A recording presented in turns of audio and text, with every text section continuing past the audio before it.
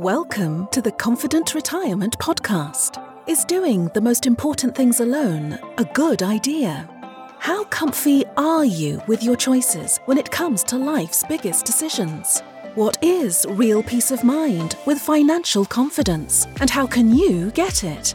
Chris Fleming and Mark Peachy are the founders of LPF Advisors in Sarasota, Florida. On the show, they bring together the best and brightest minds to share with you how to have a more confident financial picture. They empower listeners with simple, common sense and financial wisdom. And now, here are your hosts from LPF Advisors. I want to welcome everyone to the Confident Retirement Podcast brought to you by LPF Advisors. I'm your host, as always, here, Chris Fleming, and today I have the honor of welcoming Daniel Henn to the show.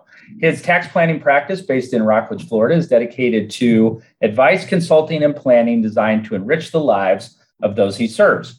He's an author, an educator, a world traveler, and a soccer nut, and he's been called the most trusted tax professional in Central Florida. Daniel, thanks for being here and welcome to the show.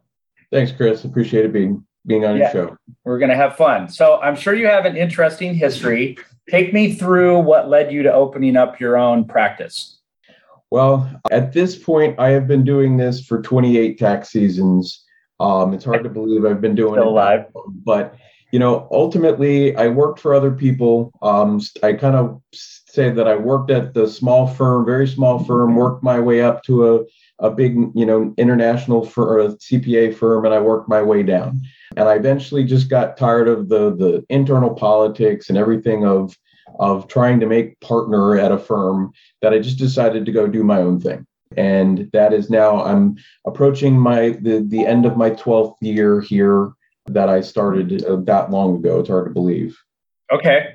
Yeah, 12 years. So I'm curious if you could go back in time and tell that person 12 years ago, give them a piece of advice.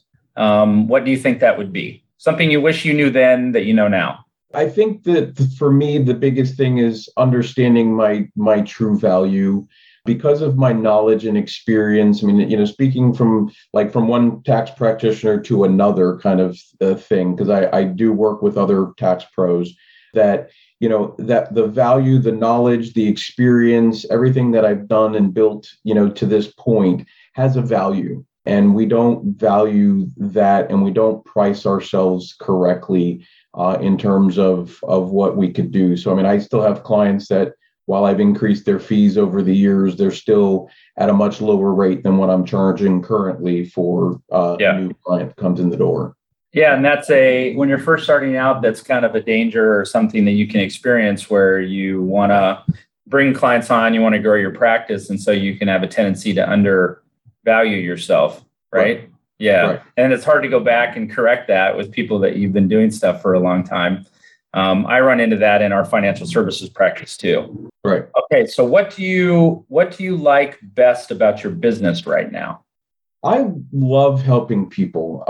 I love helping them with the challenges. I hate when I like the normal challenges that people bring upon themselves, starting a new business or they're doing something and they add some new wrinkle, or they've been blessed by something, like I had one client that bought Amazon stock at $50 a share.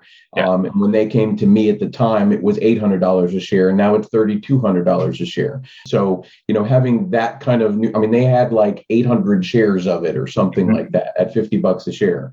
So seeing somebody like that, or somebody who, in dealing with real estate, where they've got this big gain that they're done with this particular property and they want to maybe look at owning something else, so we can look at, options of how we can, defer or not have to necessarily have the gains today. Yeah.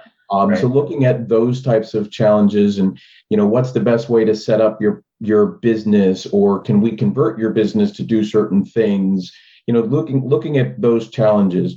And I hate, when I made the comment earlier, I hate when there are other challenges that people are facing with, like with the IRS and the pandemic issues that they've been having, and staffing problems, I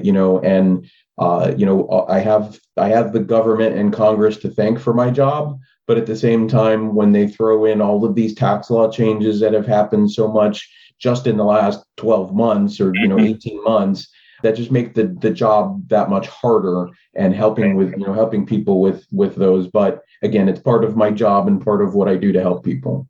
You have to keep up with all that stuff. I'll ask you about how you do that later. So what do you think is the biggest misconception that people have about what you do? I think it's funny because I write some articles for various different things. One I write for my local newspaper called the Florida Today on a monthly basis. And I've been doing that for now over 9 years. But, I was writing an article recently that I think one of the misconceptions that I like for people to understand out there is that while we tax pros are busy at certain times of the year, the problem is that we as the tax pros, unfortunately, sometimes let people, so to speak, walk on us and take advantage of us. So just because there's a deadline in 3 weeks, that means I can give you all my stuff and you'll get it done. And most of the time they will do that and get that done. But that is at the great expense of the health and welfare of that tax professional. I have unfortunately heard of too many professionals that have passed away because of cancer, because of heart attacks, and a lot of that is brought on by the stress of the jobs. Yeah. I try not to let it bother me, and I take control of my practice a lot more. So you want to come work with me, you work within my rules, because I've developed a good reputation, in the industry in my area. In fact, I had another financial advisor reach out to me recently that he said he wanted to partner with me. And I said, hey, I just want to let you know, I work with a few other financial advisors, and I don't know that, because I was thinking partner was wanting to get referrals back and forth. And I said, I just don't know that there's going to be a lot of that. And he said, no, I want to work with you because of your reputation and, in the area, in the industry. So, there is a cost to that. And you want to come play in my sandbox with me, then you have to play, by my rules. And so that's the thing that I think, to get people to understand that your emergency doesn't become my emergency is kind of the thing from my industry perspective. Yeah. And there's certain times of the year, especially in your industry, where that's, the chances of that happening are really high because people are, bringing stuff in and like you said, in short timeframes and want to get it done. And with the commoditization of the CPA business, we'll talk about that a little bit later. Right. That's another issue that you have to, doing more and more returns just to make more money isn't necessarily the solution to that. Right. Okay. So is there a difference between tax consulting and tax planning? And if there is, can you kind of explain that or define those two? Yeah, well, again, I will say this is sort of in my opinion, tax planning, there's a few different aspects of tax planning. One, there's doing what I call the tax projection. It's the doing the calculations. It's usually what I say to most of my clients is that, hey, the last quarter of the year, for some people, it makes sense. We do it twice a year. So mid-year, near the end of the year. But in the last quarter, we go through and say, if your tax year, we pretend as if your tax year was going to end today. We take what we know to this point, we then extrapolate or estimate what it's going to be for the rest of the year and say, based on the new variables and stuff that changed this year, you sold your rental property, you sold your business, you bought, you started a new business. What are those items going to affect and look on your tax return? Because if I'm telling you in October, November, December, what you expect to pay come April, then I'm giving you some advance notice so that if that turns out to be 10,000, 50,000, 100,000, that you have some time to plan and prepare accordingly. Yeah.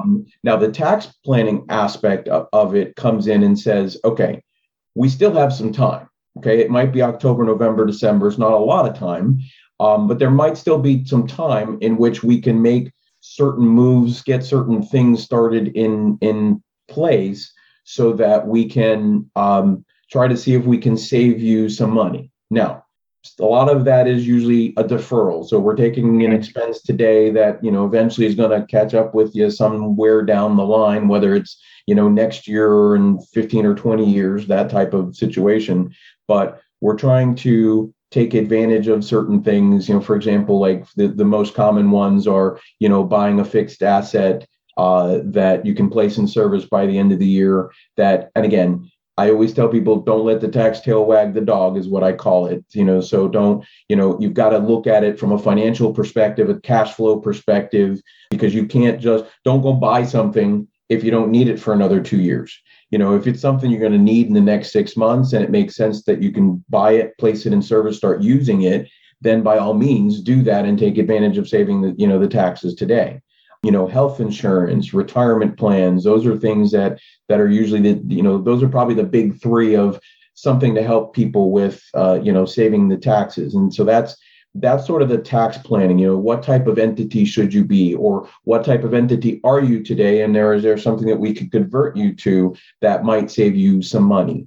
So there's a lot of ideas and suggestions, and I subscribe to a lot of services and follow a lot of people who have a lot of ideas and suggestions along those lines. Now, from a tax consulting perspective, that to me is more of the one-off type things. So that's the type of thing that says, hey, I'm considering, putting in a retirement plan. What kind of retirement plan should I have? I have this big gain on my property. I wanted to buy a couple of other properties and sell this one, but I don't want to have to pay the taxes because I'm going to lose the cash for paying the taxes. So, what kind of options do I have in order to deal with that? Or, just the other one-off types of questions. Like I had a guy call me the other day and said, hey, I'm 72 and I want to look at converting my traditional to a Roth. And I'm like, not that can't be a good decision for him, but at 72, it's the whole point is the fact that he's paying the taxes, and does he have the time horizon to kind of recoup, the taxes that he's paying today? I get the point and get what he's trying to do and accomplish, but if he had come to me at 42, 52, 62, different type of thing. So that's the kind of tax consulting is what I would call, versus tax planning, where we're looking at the whole picture, or what options and things that you could do to get to save some taxes. Okay. So planning would be the entire situation of the person, where consulting probably is one sleeve of something that you would do with them. That's how that's, again, my opinion. That's how I would look at the phraseology of the two words. All right. Well, that's what I want, is your opinion, you being the expert. All right. So what are some unique challenges that medical practices and professionals face when it comes to taxation and planning? I think you've developed a little bit of a specialty in those areas. So elaborate on that. Yeah, I deal with a narrow view of basically service-based businesses. So professionals, they can be, doctors, chiropractors, veterinarians, the financial advisors, attorneys, consultants, business coaches I work with, as well as real estate and IRS representation. And I'll cover a little bit. But the professionals, the challenges that they have is a lot of times there's big income. And for medical practices, the problem that many of them have is the fact of, I'm making this money, I'm making some good money. They're managing their practices. Unfortunately, a lot of the pressures that they have is, the insurance companies pay what they pay. They're going to pay how they pay, and they're going to pay when they pay. Then you got the challenges of Medicare for them. You've got, they have certain staffing that they need to do and have. Then you've got the whole medical transcriptions of stuff and the extra time that it takes involved in services that they use for those. So, so the challenges that they have from there is, then what do they do with their profits? And most tax professional or medical professionals that I deal with, they're either, at least here in Florida, putting it in their house. So they live in $1 million houses because it's protected under law for, against malpractice type of issues, or in their retirement because that's also protected. So they don't generally venture out and do a lot of other things. Like they don't own a lot of real estate outside. They don't own, outside investment accounts. Those are the types of things where if they were really trying to grow their money, grow their value, that they could go and do those types of things. And having those types of investments do provide for a lot more tax advantages because, the capital gains, to this point are, typically at 15 or a 20% rate, versus the ordinary rates where many of them are, in the highest tax bracket. Real estate, has certain advantages in owning it and depending on what you do with it. So you got the doctor whose wife is a real estate professional. I mean, that's like the best of both worlds type of stuff that we could do with planning. And then even if she's not, does she want to be, and, could, save some taxes. Obviously there's some rules that the spouse would have to meet, but those are some of the challenges that we have in dealing with those types of service professionals.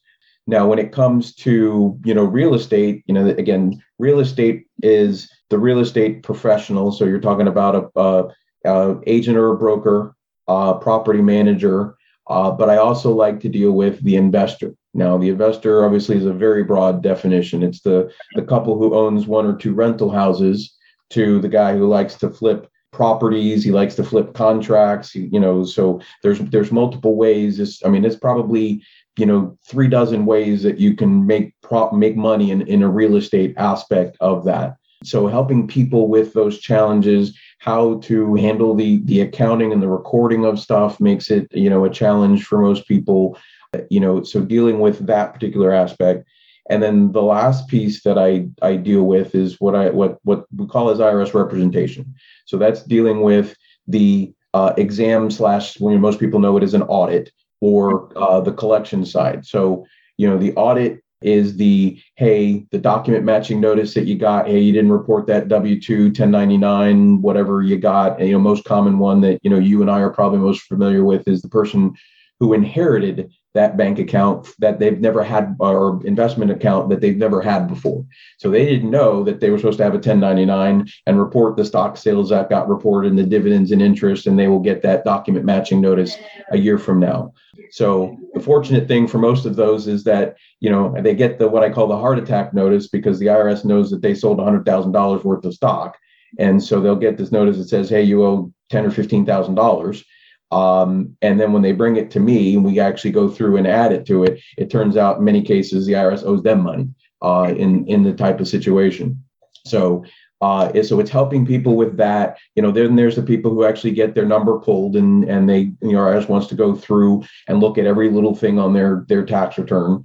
And then on the collection side is, unfortunately, situations like the downturn in the economy we had back, in the 2006 through, the 8 time, and then it, lingers on for a few years. And then the recent pandemic where a lot of people lost jobs, downturns in restaurants and stuff.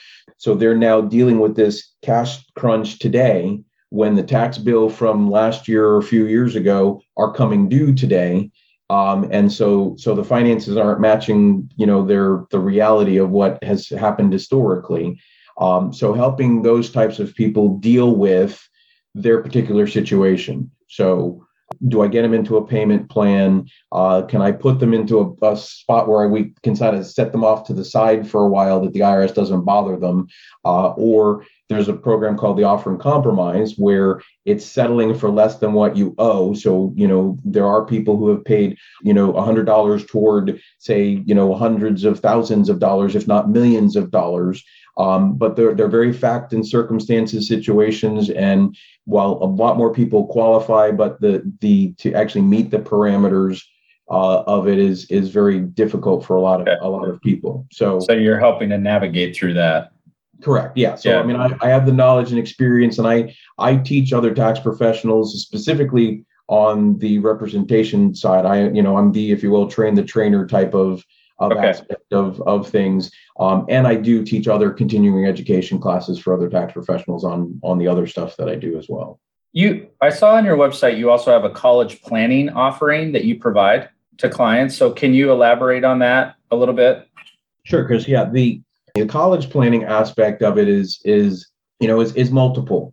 One, it starts with the tax return, because that's obviously what they want when you're trying to go through for the FAFSA stuff to submit, for what kind of benefits you're eligible for. The other aspect of it is trying to help the students and their parents to find what kind of monies that are available, and if you will, planning it in terms of shifting certain buckets to help them see what other monies might be available from the school based again on the parameters of their particular situation. Of course, it's another one of those, it's facts and circumstances based on what that student and their parents, make, earn. And if you will, sometimes there are some words that are sometimes difficult to use, but I think, for lack of a better term right offhand, is shifting of certain things that might give the student more money that they can get from the school, whether it's, through scholarships, through other programs that they, grants that they may have, or something that might, ultimately either funnel through the federal government.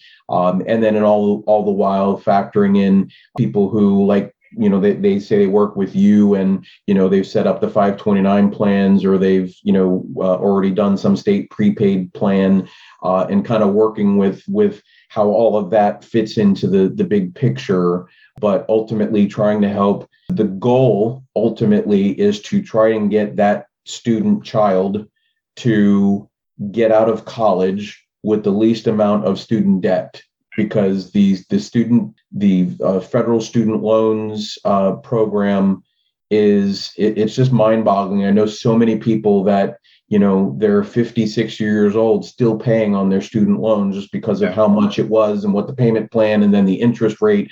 So there's no greater feeling than to have your child finish college and not have any student loans. That it's done and paid for, because obviously you're benefiting from that college degree, but it's also keep costing you money, no different than buying a mortgage or any other loan when the interest keeps adding over time. So, who knows what people actually at the end of the day, I've never actually seen that math on what, it might have cost you, what is it, like $80,000 to go to a 4-year university to get that, but with the student loans you might pay a few $100,000 by the time you're done paying. Yeah. Do you have I'm curious, do you have a recent client experience, obviously not sharing any details, where you were keenly aware of the positive or negative impact of doing some planning ahead, or a lack thereof led to a good outcome or a bad one? Nothing's right now coming right off the bat. My planning time is usually coming up here in the next few months, but it's I don't want to say it's a very common occurrence, but there's some big wins and there's some little wins. Obviously the planning aspect of it, there's one. This is more on the tax planning side than on the that's fine. There's one where real estate professional, it's amazing what this woman has been able to do, and obviously with the run up in the market, she's even been going gangbusters with that. But, giving her the suggestions of getting her to do a payroll, to get her daughter to do some payroll. Her daughter is, I don't know, I think her daughter's like 8 or 10 or something like that, and helping her with doing some things in the business, that getting her to save some money in terms of that. And that's as long as she does that and pays that, she'll save some money and get to the point where take advantage of the increase in the standard deduction. Her daughter's never going to have to pay taxes if she stays under that threshold. Now, she needs to legitimately be doing work and she needs to document that, but and we've told her that, but it's those types of things that help really save some money. Going from the most common one that I do is going from a Schedule C sole proprietor, single member LLC type, where they're not operating as an S corp, partnership, C corp, and just going from there to an S corporation. That usually at a minimum saves $5,000 again annually in terms of what it takes. And obviously, the more money they make, the more that they're saving in that process. Yeah. Again, we try to do what we can to do the so to speak hand holding and helping them along what needs to be done and what needs to keep keep going along the way. But those are just kind of a couple of examples of things that I normally do. Okay, let's shift gears a little bit if we can, Daniel. Okay. What would you say is your biggest life accomplishment so far? This could be personally or professionally. Well, my life accomplishment, I would actually have to say I married right. And Good job. Me too. With that and the fact that, we produced two really good offspring. I have two daughters who are in their 20s now, both got married last year. So we had two pandemic weddings. All right. Not only that, but they chose right. And they've got, two guys two young men that are Christians. I say they got their heads screwed on right. They work and and help provide for the family. And I like, as much as I can say I'm their father, but their mother was really the one who she homeschooled them. I provided some support and help with that. But my two girls are very strong, young, independent women. She's my middle daughter. That she was at one time, she's going to school full time in college and was working two part-time jobs on the side. So, my girls are not afraid of the hard work. They don't have to have the best in things. So I've taught them some good values in, that you don't have to have the best of things and keeping up with the Joneses. So, I would say ultimately that's our greatest accomplishment. And then the last piece is that we ended up adopting 4 years ago a little girl from our area. She's now almost 8 years old. And so we're, so to speak, starting over again, that my wife and I are dealing with her and the few challenges that we've, had with her. And we've worked through many of those, and we're homeschooling her as well and still working with her. But, that would honestly have to be my greatest accomplishment. That's awesome.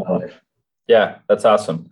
We share, my wife and I have also adopted too. We have our kids, but we've also adopted. So I know the joy that comes from that. That's really great. Right. So outside of your practice, tell me something that you're really passionate about personally.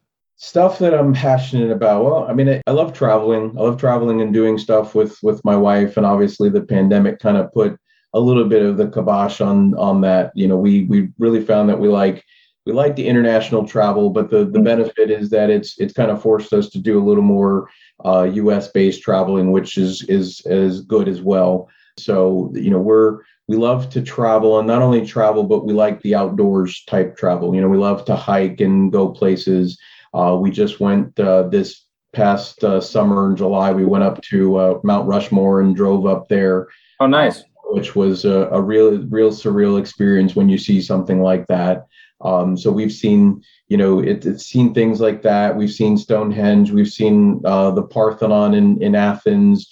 We've seen a lot of different things like that. We've been to LA and San Francisco, and we've been through we went last year in October. We went up through the Smoky Mountains. We love Stone Mountain, Georgia. So we love to travel and do that kind of stuff. Outside of that, I do enjoy woodworking. I haven't been able to do as much of it, lately. I'm not going to say I'm any special craftsman. I just enjoy doing it and some of the little, home projects that I do from that. But, outside of that, and again, the pandemic's kind of put the kibosh, but I have learned to like soccer. I'm a big sports fan.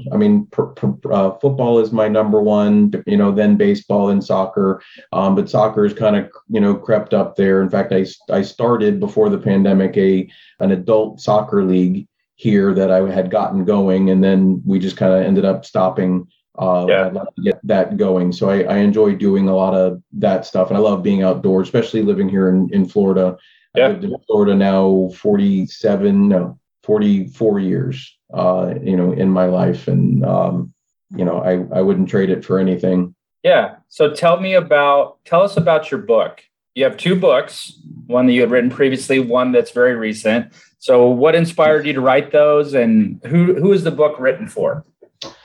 Well, the first book is the no holds barred, candid conversation about small business success in Florida.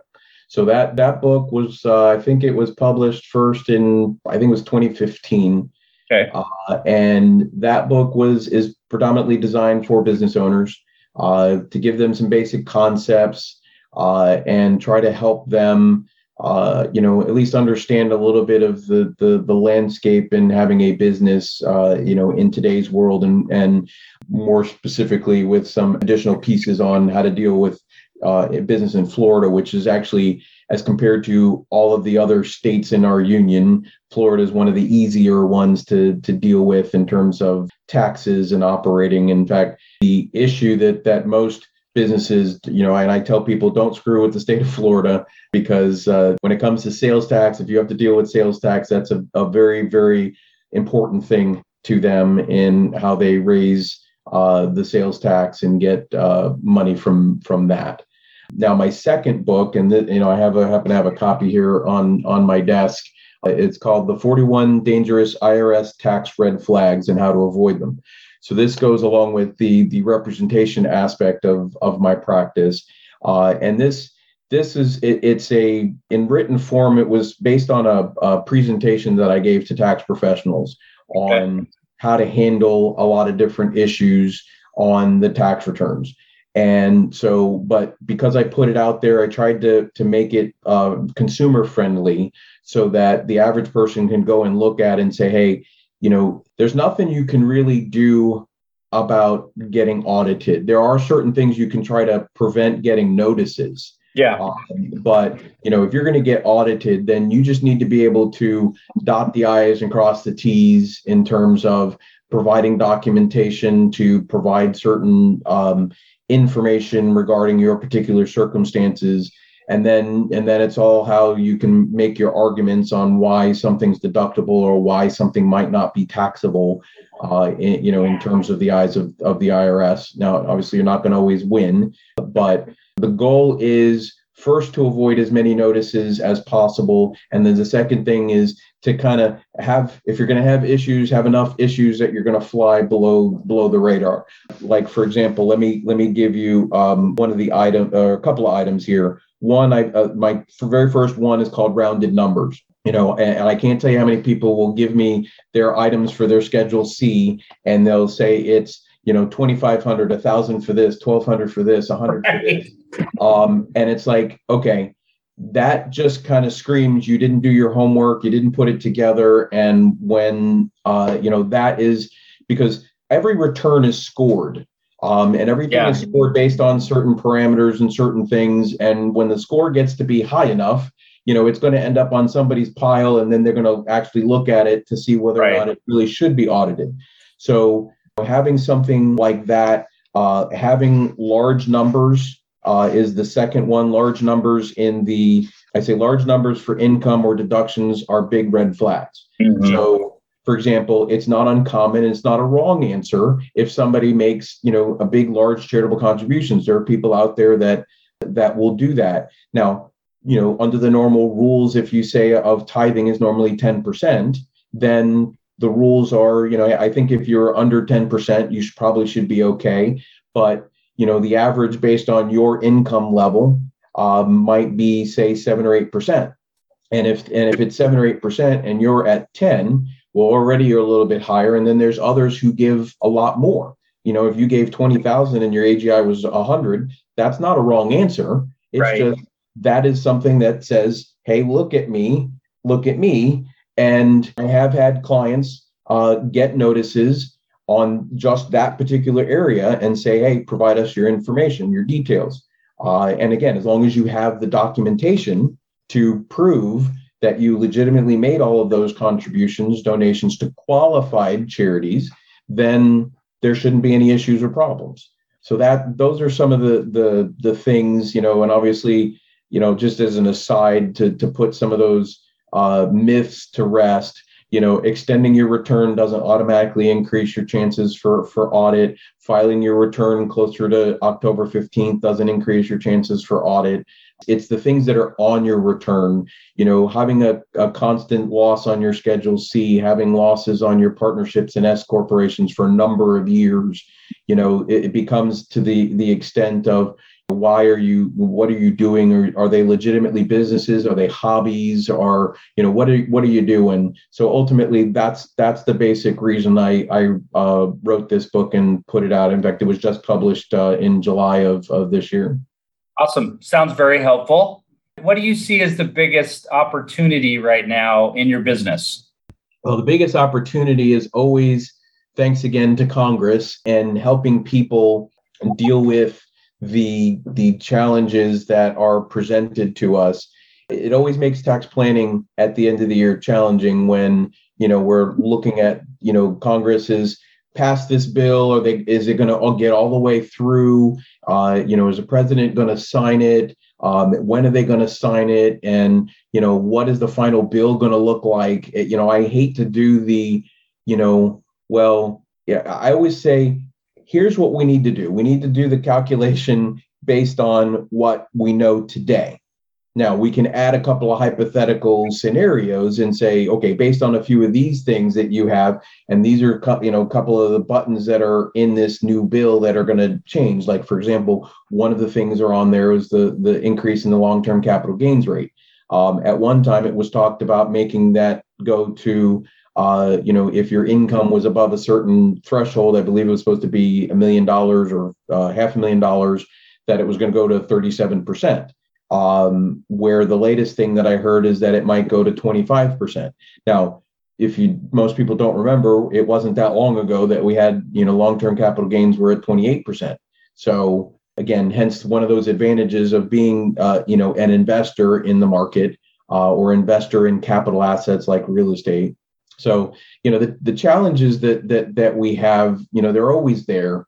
Helping businesses, again, some consulting, and it's not so much tax consulting as more of a business consulting, that a lot of professionals like myself will also help people with understanding the cash flow relationships of businesses, the KPIs, the key product, the key performance indicators. What are the things that are benchmarks for their industries, and what would it take for them to get there? Helping them with things like internal controls to make sure that people aren't robbing them blind and stealing money, and because and that's what internal controls is really more designed to help them manage their inventory, manage the cash flow, the cash register, the banks, and the accounting aspect of things. So those are the challenges that we face and business owners face, because one of the biggest things that they could deal with is regulation, depending on the business and who they have to deal with.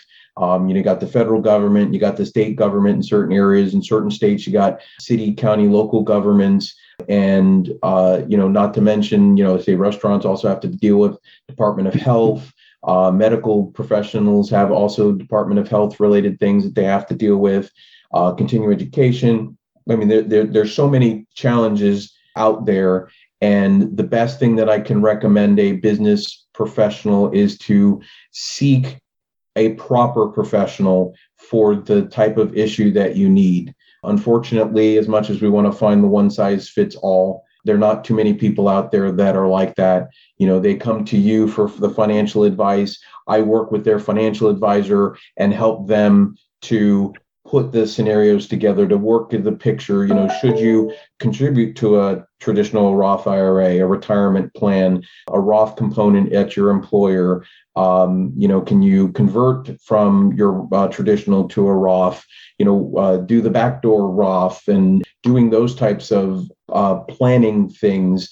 That's where you need to have that stable of people, a good banker, a good estate planning attorney, a good business attorney, maybe even a good real estate attorney, a good financial advisor, a good tax professional, even a business coach or somebody else might be in your niche that's going to help you with growing your business and helping you to see the things that you want to do. I mean, kind of coming back to what you asked me, earlier about, challenges, or what I like about my business is in helping other people, but for me to do what I need to do, I need to really have staff. I need to outsource certain things. I'm a business no different than any others. And so that's what I would advise, a business owner to look at outsourcing, because your time is more valuable in doing the things that you know how to do. You still need to manage and oversee those people, but you need to work with the professionals that can give you the proper advice, because if you don't have the expertise, the knowledge, yes, while I understand you're trying to save a buck, and I don't fault people for doing their own tax returns and trying to save a buck, but you don't know what you don't know. And from a tax return perspective, I said, it's garbage in, garbage out. So I can't tell you how many personal individual returns I've seen done in a TurboTax or an H&R Block online, where they've done it themselves, and they've either saved themselves money that they shouldn't have, or they cost themselves money because they didn't take certain deductions or credits that they were entitled to. So hopefully that kind of answers your question there. So how, commoditization is a big thing in the CPA industry, even in the investment world. So how have you kind of dealt with that in your practice or your business? Well, commoditization is just the fact that everybody looks at, and I can't say that I fault it, because a tax return, I call it the necessary evil. That's what's brought about the commoditization.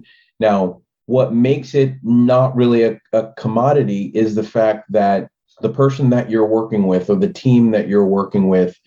So when you work with me, you're not just working with me, you're working with me and my staff in my office.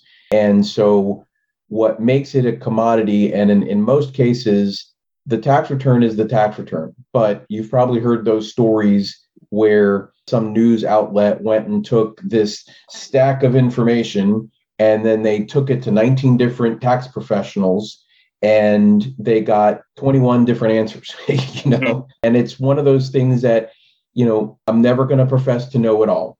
There's just way too much to know it all. And I don't have an idyllic memory where I remember everything that I read, from 30 years ago. So, I'm only as good as my knowledge and experience. And so is the next tax professional. But having somebody like me, like I said, in my history, I worked my way up to an international firm, and I learned a lot of stuff on my way up. And then I worked my way down to a large local firm, down to having my own small firm, that I still learn things on the way down. And I continually go after continuing education. I'm required as a CPA in Florida to have 80 hours of continuing education in a 2-year cycle. I probably have at least double that, and I don't even keep track of some of that, just because I get way more than I need to in that time frame. But you're as good as the information of the person that you're working with, and so the commodity is what you make of it. And to me, it becomes more of a commodity when people are always charging the small rates, and they're charging the same as the H&R Blocks. And to work with me, it's not cheap. I'm probably a little more than double what H&R Block charges.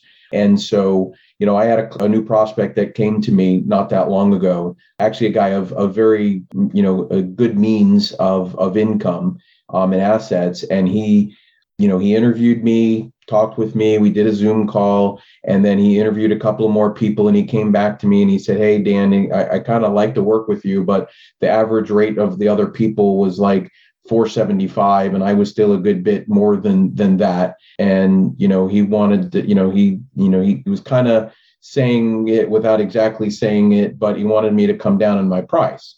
And I said, look, I'm not looking to work with everybody.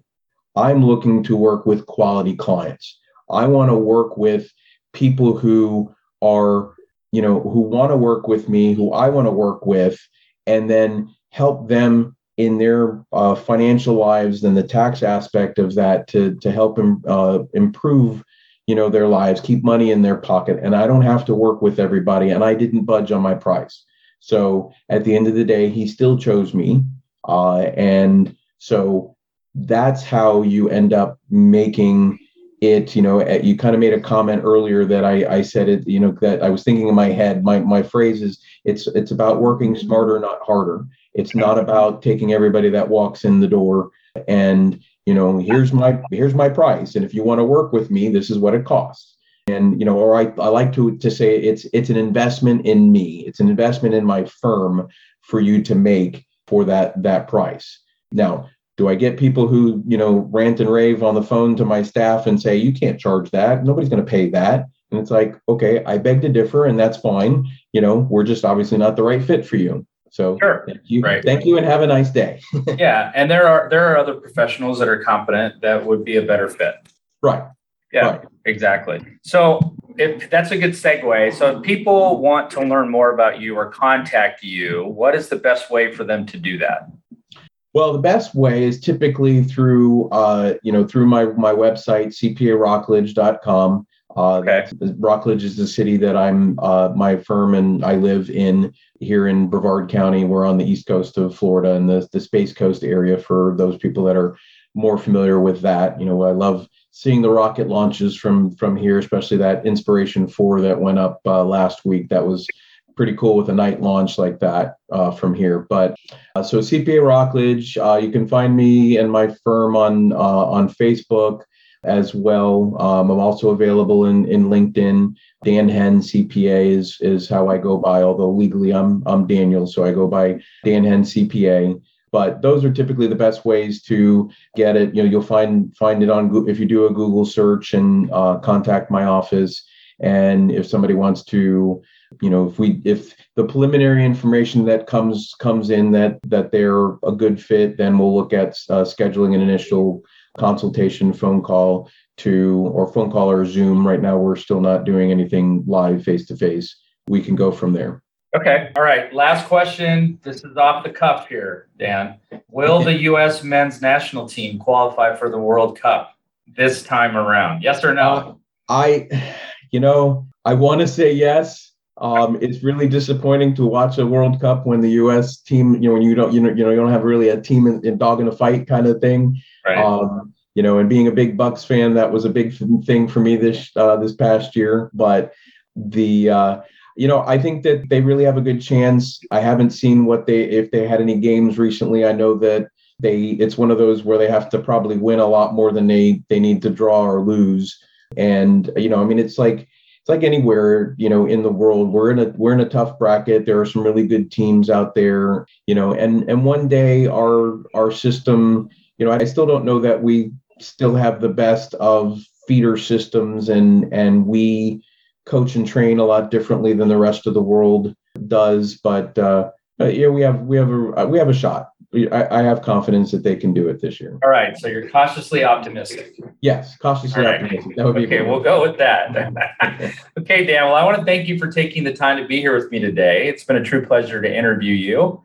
Folks, we've been here with Daniel Henn, CPA.